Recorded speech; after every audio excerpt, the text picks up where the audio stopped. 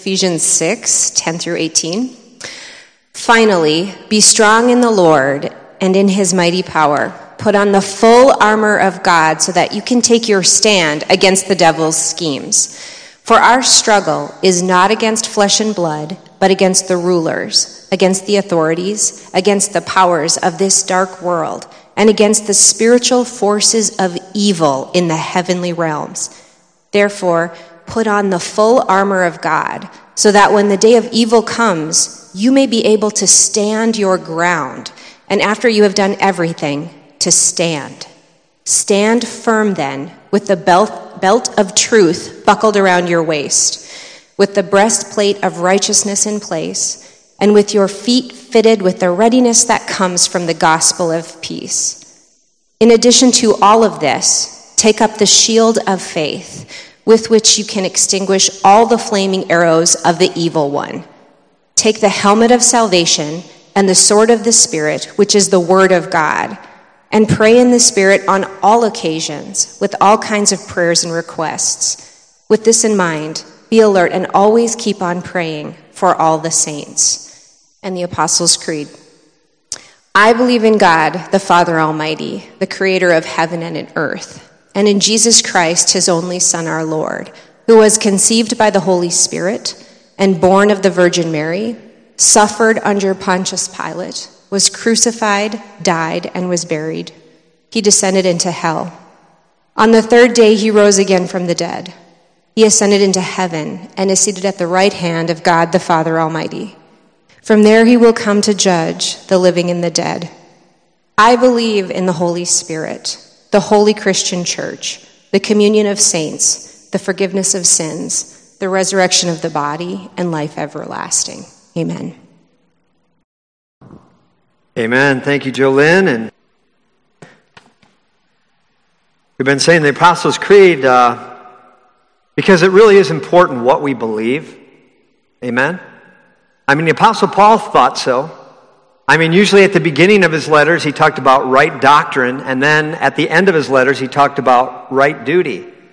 And like we're finishing up this little letter to the Ephesians, this 6-chapter letter, and in the first 3 chapters, he talks about our wealth that we have in Jesus Christ, the incomparable riches of his grace. And then in the last 3 chapters, he talks about our walk with Christ, that we are to walk in unity, and walk in purity, and walk in love, and walk in wisdom. And last week we started this walking in victory, talking about the armor of God, and we're going to finish it up today. We're going to finish up the book of Ephesians today. And I can just picture the Apostle Paul chained to a Roman guard, looking at all of his armor and thinking, that would be a great sermon illustration. You know? And he started looking at the belt, and he thought of truth. You know, it's important what we believe, and being truthful is very important. It's like a belt that holds everything together. It's like that breastplate is like righteousness, covering your vitals, you know, and the feet, those beautiful feet of that Roman guard is like the gospel of peace, and it reminded him of Isaiah 52 verse 7, and that shield is like, you know, you put the shield up because the devil's always throwing darts at you, the shield of faith, and then the helmet, you know, of salvation. So important to keep your head covered. And you ask a football player that, you know, those helmets are important, especially these days when everybody's getting concussions, right? And then the sword of the Spirit, the Word of God, that's our offensive weapon. Jesus used that sword in the wilderness. Remember, he kept saying to the devil, it is written, it is written, it is written. But I want to tell you something.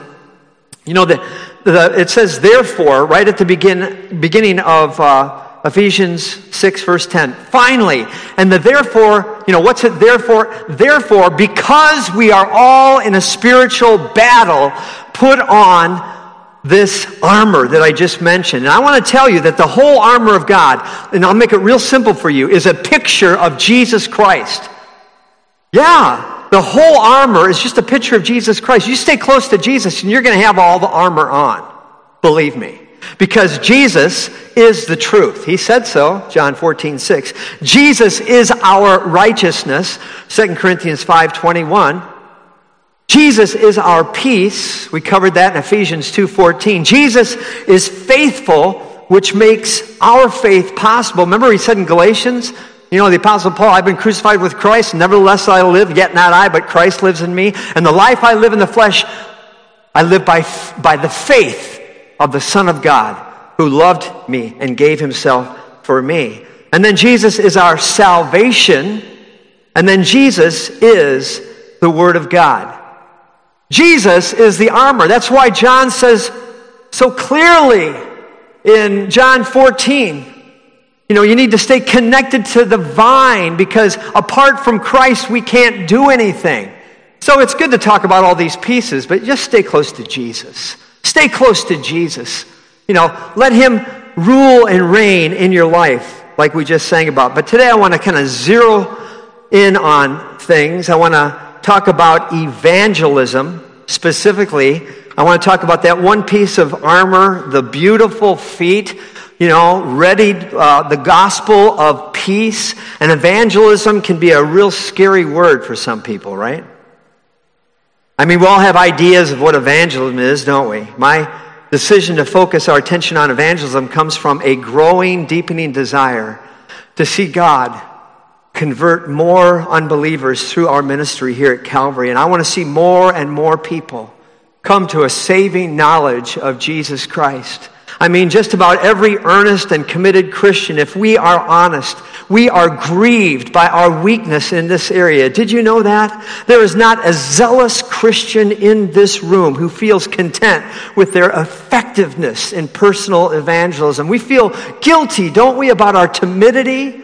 We regret missed opportunities. Sometimes we feel bad and sad about our lack of compassion for the lost, and fear that some program of evangelism is going to be pushed down our throats on us against our wills. And one of the most freeing things is to just simply get this out in the open, get it out on the table, and just admit it.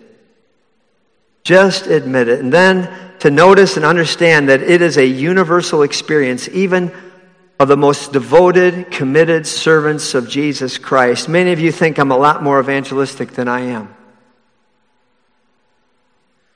If you only knew the opportunities I've let go over the years. And so I don't come with a rod today to beat you up about anything. I come with a longing. I come with a dream. A longing that I would be changed by my own message and become more fruitful in God's hands. And that whatever in my life would hinder the saving work of God, it would be removed. I want there to be a new touch of power, not only on my preaching, but also on my personal contact with unbelievers. I want fresh guidance from the Lord concerning the scope and the focus of my pastoral labor, to know if I'm spending my time in a way that would just maximize my life for Christ's glory. In short, I want fresh bread from the heaven's bakery. I want fresh oil and fresh fire. That's my longing, because I don't think I've got that much time left. My dream is that we would be a church that would be freed from the paralyzing effects of guilt in regard to personal evangelism. That all of us would find some natural outlet for love toward lost people in this city. That there would be a deep desire to reach the lost, that we would develop a bunch of bridges into Calvary Church from many pockets of unbelief, that our personal sense of the reality of Jesus Christ would be so deep, and it would be so confident and so satisfying that we could not keep from commending him to others, and that the power of Christ would just rest upon us with this unusual effectiveness, that people would be surprised by the power of the Holy Spirit and surprised by the voice of God and awakened to the present tense reality of God. So I don't come with a rod this morning to beat you up. I come with a deep longing for myself and with what I think is a happy dream of what it might be like if God would make us healthy, happy, free, authentic, loving, powerful, evangelistic, outreaching, soul-saving church. And if you share this longing for me and perhaps for yourself. And if you have a similar dream for Calvary, would you devote regular, earnest time to pray this year? And I want to suggest praying and fasting on Thursdays. And it might be just for one meal on Thursday. It might be for the whole day. But start praying for more of an evangelistic breakthrough through the word, through the ministry of our church in regard to evangelism. Ephesians 6:5, and I believe it will happen. I believe it'll be a reality. I believe he's going to do it if we seek with all our hearts, if we seek him with all of our hearts. So Ephesians 6:15, and with your feet fitted with the readiness that comes from the gospel of peace. Another version says, having shod your feet with the readiness of the gospel of peace. Before we focus on the word readiness and its place here in the armor of God, I want to say just a word about the gospel of peace, the gospel that we have for the world, the gospel that we have for our lost father, dad, mother, our sister, our neighbor, our classmate, or colleague, or fellow worker, or some unreached people group somewhere in the world. The gospel that we have, it's good news that God purchased peace by the death of his Son, and he offers it to sinners who believe in Jesus. The gospel of peace. Paul wrote to the Romans chapter 5 verse 1, therefore having been justified by faith, we have peace with God. We have a time out with God through our Lord Jesus Christ. We have the good news that God's omnipotent wrath against sinners has been taken away through the death of Jesus for sin. And everyone who believes in Jesus, everyone who trusts in Jesus, is reconciled to him and made right with him freely by his grace. And in place of war or enmity comes peace. And there's nothing better. I tell you, there's nothing sweeter in all the world than to be at peace with God. And so do you have it? Do you have peace with God? Sometimes commentators point out how strange it is that Paul should mention a gospel of peace right in this passage dealing with spiritual warfare and conflict and armor. But it isn't strange, is it? The aim of our warfare is that people would accept the terms of peace that God holds out, specifically faith in Jesus. And the only reason there's any conflict at all is because the power of sin and the powers of Satan are dead set against making peace with God. Romans 16:20, I love this verse.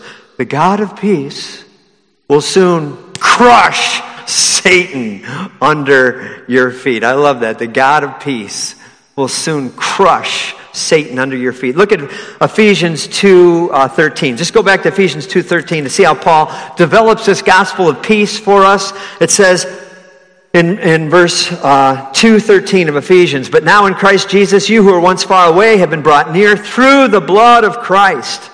Verse 14, for he himself is our peace, who has made the two one and has destroyed the barrier, the dividing wall of hostility. And in verse 16, and in this one body to reconcile both of them to God through the cross, by which he put to death their hostility. Then verse 17, he came and he preached peace to you who were far away, and peace to you to those who are near. And then verse 18, for through him we both have access to the Father by one Spirit.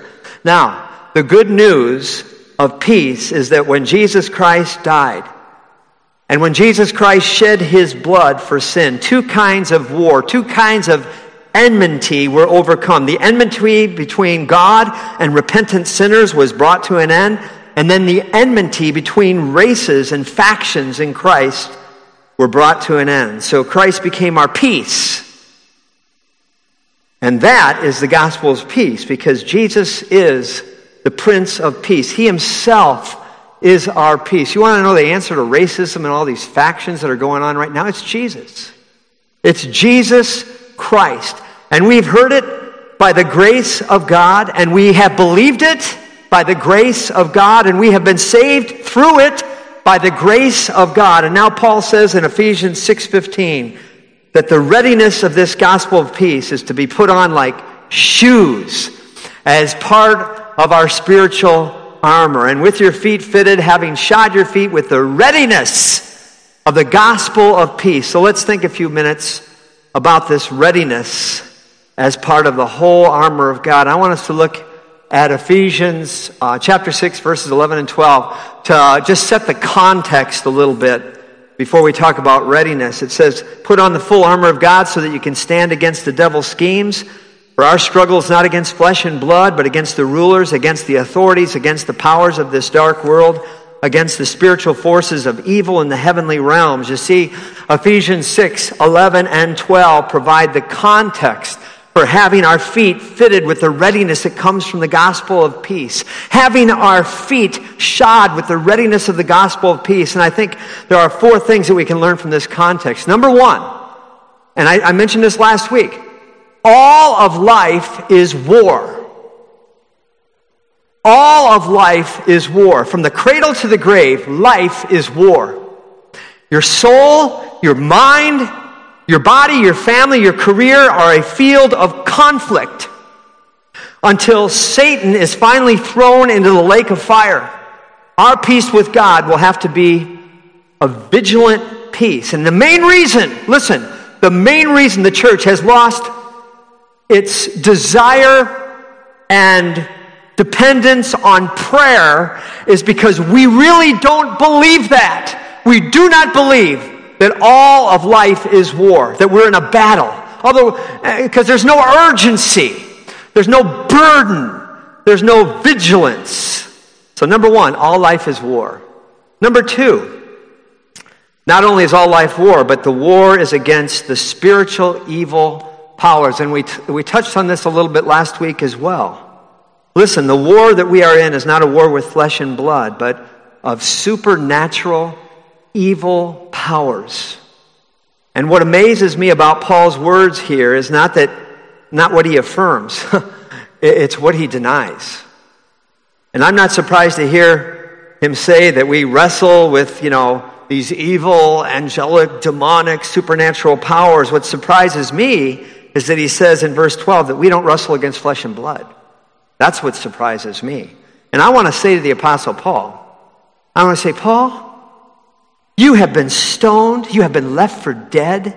You've been beaten, imprisoned. How's that for the abundant Christian life? You've been beaten, imprisoned, run out of town. You've been shipwrecked. Your flesh has been torn. Your blood has been spilt. And that has hindered your ministry again and again and again. And your flesh, the flesh of others has torn your flesh. And the blood of others has boiled against your blood. What do you mean you don't wrestle against flesh and blood? It's people with their hands and with the stones and with their rods and with the chains that have cost you dearly and tested your faith almost to the limit. And I think Paul would answer something like this. You're right. Flesh and blood is real. And it can be very evil. But what I mean is this: whenever someone's flesh attacks me, or someone's blood boils against me, or my way is hindered by man, something else is going on, something deeper. Something bigger, something more terrible, something more sinister, more destructive than meets the eye. I don't mean flesh and blood can't hurt or hinder the cause of Christ. I mean that the prince of the power of the air is more dangerous than any of his subjects, and that he must be overcome in every instance of conflict or the battle is lost. Remember what Paul wrote in Ephesians 2, 1 and 2? He says, "As for you, you were dead in transgressions and sins, in which you used to live when you followed the ways of this world and the ruler of the kingdom of the air." Some versions say the prince of the power of the air, the spirit who is now at work in those who are disobedient, the spirit that is now at work in the sons of disobedience. Sure, the sons of disobedience in their flesh and blood reality can oppose us in our spiritual warfare, but it's more decisive to defeat the spirit that works in them and the power, the prince of the power of the air that they follow, than simply to wrestle as though all you're dealing with is just like human nature. We're talking about a spiritual warfare here.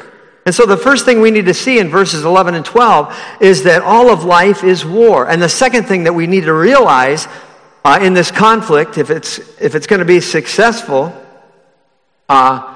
will be fought with we're going to have to fight it with the supernatural forces. And our weapons are prayer and the Word.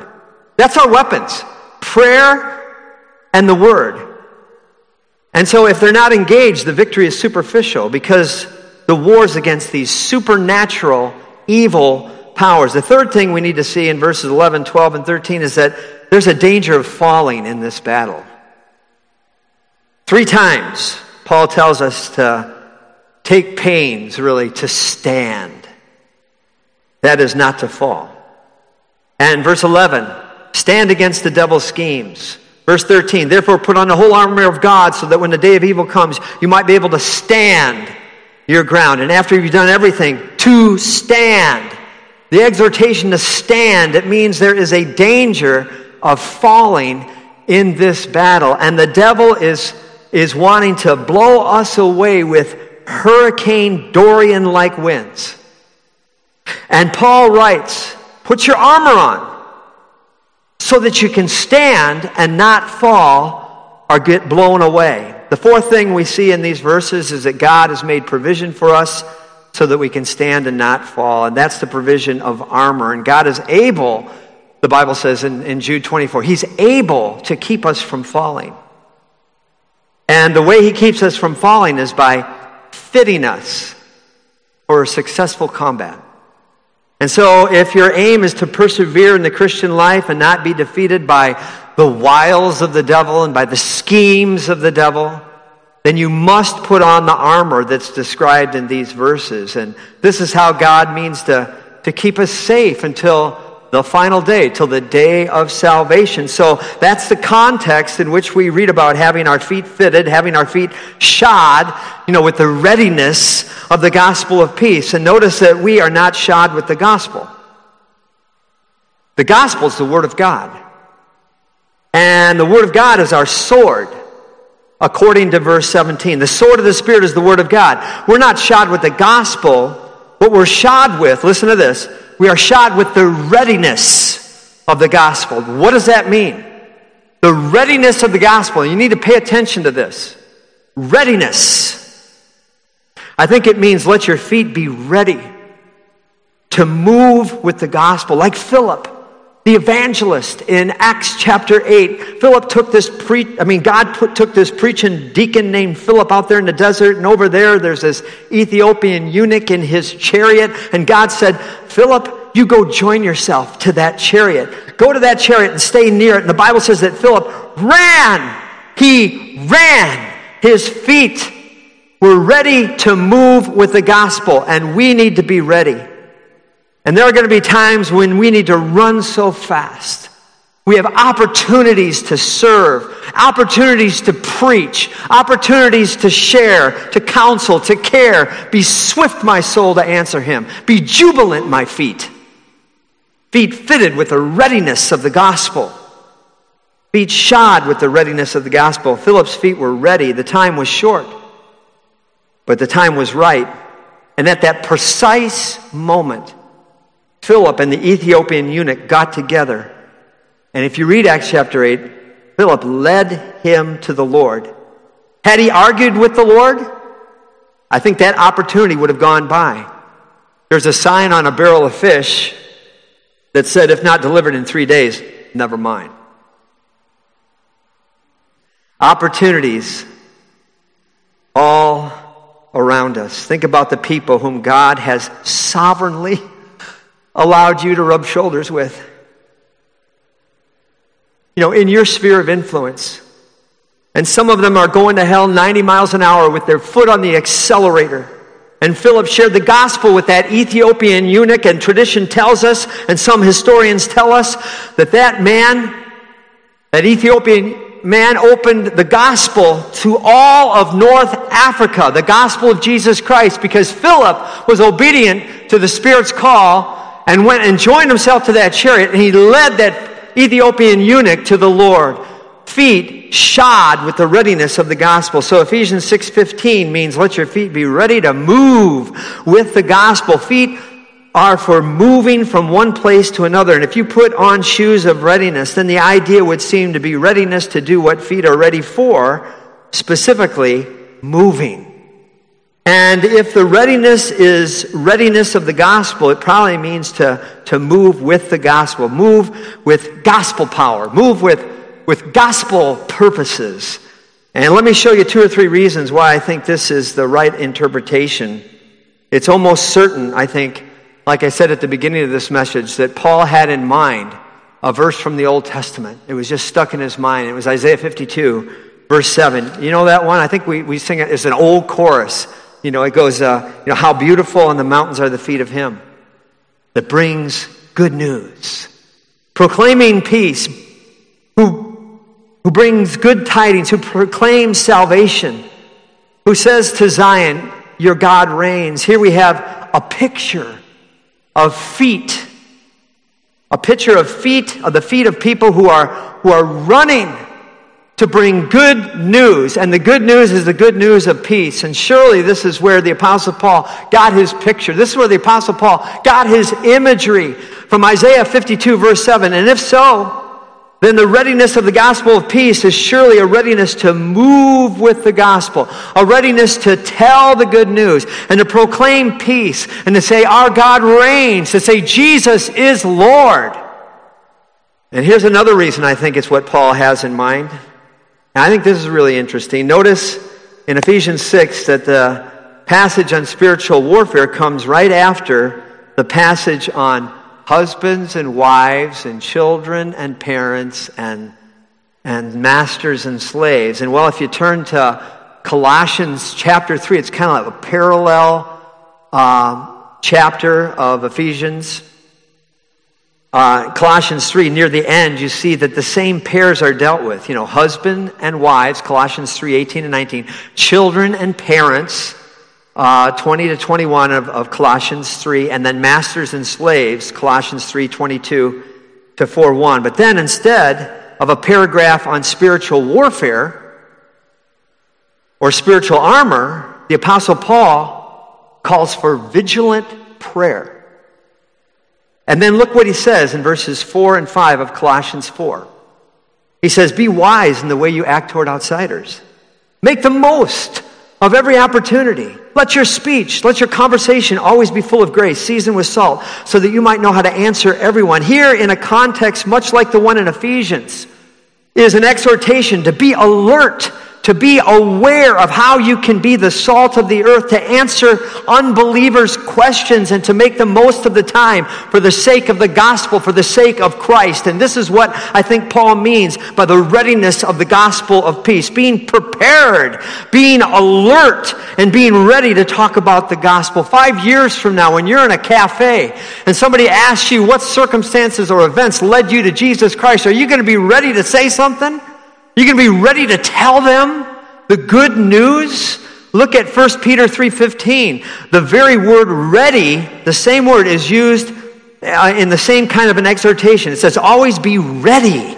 Always be prepared to give an answer to everyone who asks you to give the reason for the hope that you have. But do this with gentleness and respect. So coming back to Ephesians 6:15, I have one last observation. The armor of God is given to us believers to help us stand against the devil.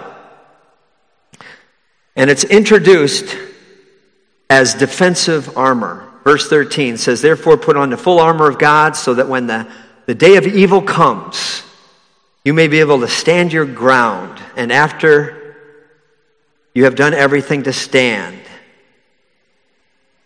how to stay standing, I think, is the issue. The Dorian-like hurricane winds of the devil are coming.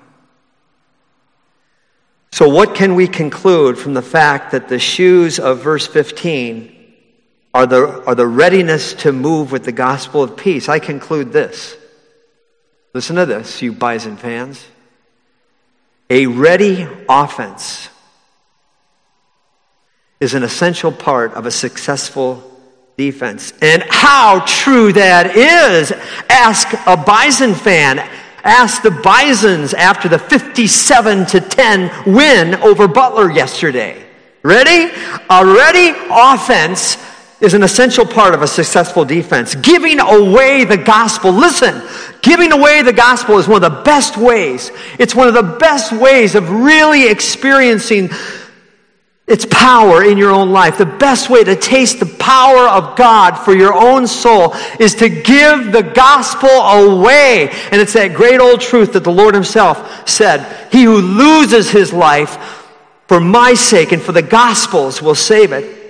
The more ready we are to move with the gospel, the more life and power, and I believe the more joy and security we will know in the gospel. In giving, we receive. In dying, we live.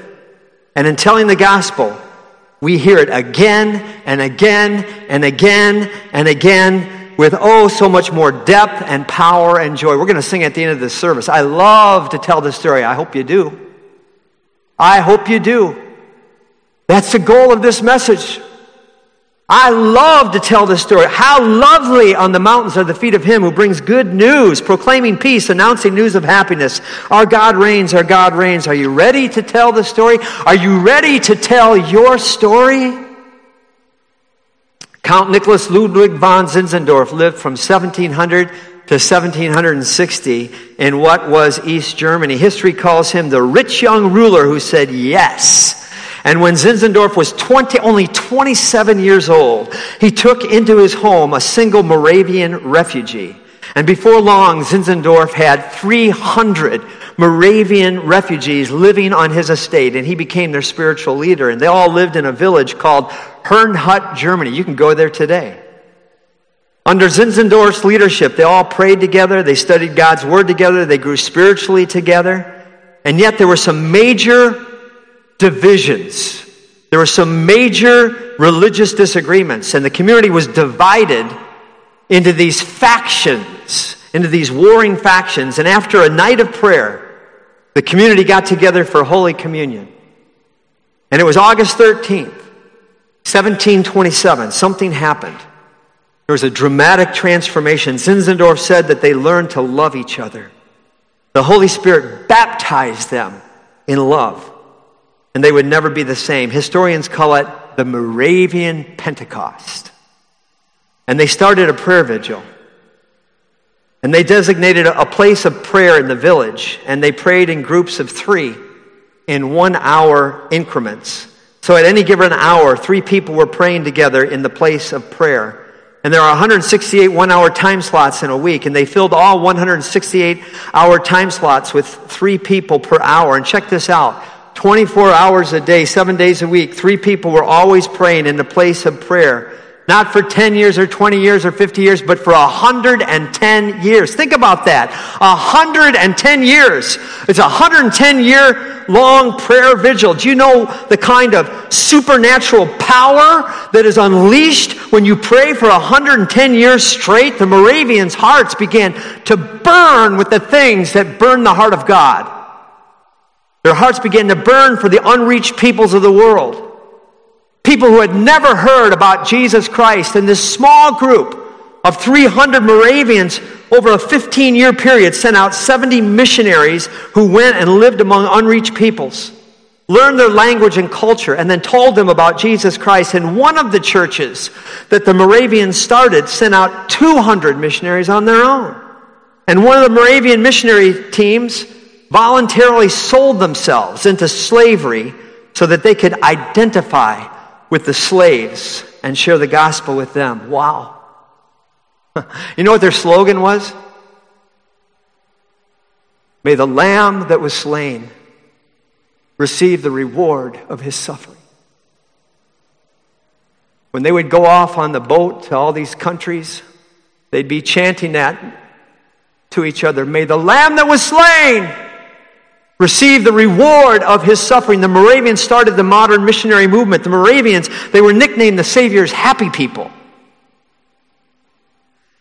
And they established mission bases in West Indies, Greenland, India, South Africa, Ghana, Ceylon, Turkey, as well as various parts of Europe and the New World. In that 110 years, they sent out over 2,150 missionaries. They also sent renewal teams to preach revival and unity in Christ to churches in many nations, even going to Rome to preach to the Pope. And many historians believe that the Moravian movement was foundational in other awakenings and revivals in the 1700s and 1800s. And it was Peter Böhler If you know your Methodist history, you know about Peter Böhler. Peter Böhler, he was a Moravian who told John Wesley what it meant to be justified by faith, to be born again. And it was at a Moravian meeting at Aldersgate Street that John Wesley's heart was strangely warmed. Are you ready? Let's pray on Thursdays and fast. And really believe that we're in a war and that our prayers depend on the victory so that we can be ready. We can be ready to move with the gospel. So disciples can make disciples, can make disciples, can make disciples, can make disciples. And that's the end of Ephesians. Go get them. Let's pray. Lord, thank you so much for the joy that we have, the peace that we have, in spite of the fact, it sounds like we're in this battle, and we are, but Lord, we're not miserable. We have peace in the middle of the storm. Lord, we have supernatural protection, just like you protected the Hebrews in Egypt when all the plagues were coming, Lord, and Satan was throwing all this stuff at them, and yet they were protected.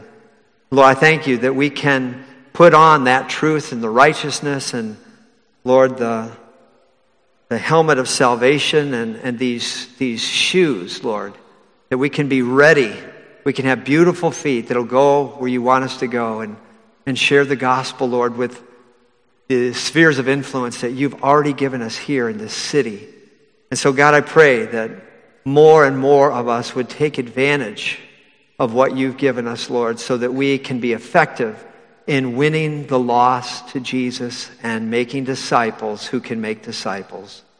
Now, Lord, we thank you for an opportunity to worship you through giving and to bring to you your tithe and our offering, Lord. So we bow before you and thank you for the ministry of the word that can go out from each one of us, Lord, not just from the pulpit here, but from each one of us. Lord, you have called us to go and to make disciples of all nations, Lord. Help us to be like those Moravians, sold out for you, in love with you. May the Lamb that was slain receive the reward of his suffering. In Jesus' name, amen.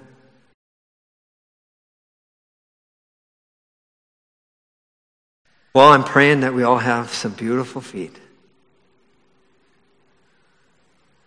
So go and make disciples of all nations, baptizing them in the name of the Father and of the Son, teaching them to observe whatever Jesus has commanded. Remember, he's with you. He promised he'd be with you, even to the very end of the age. Amen.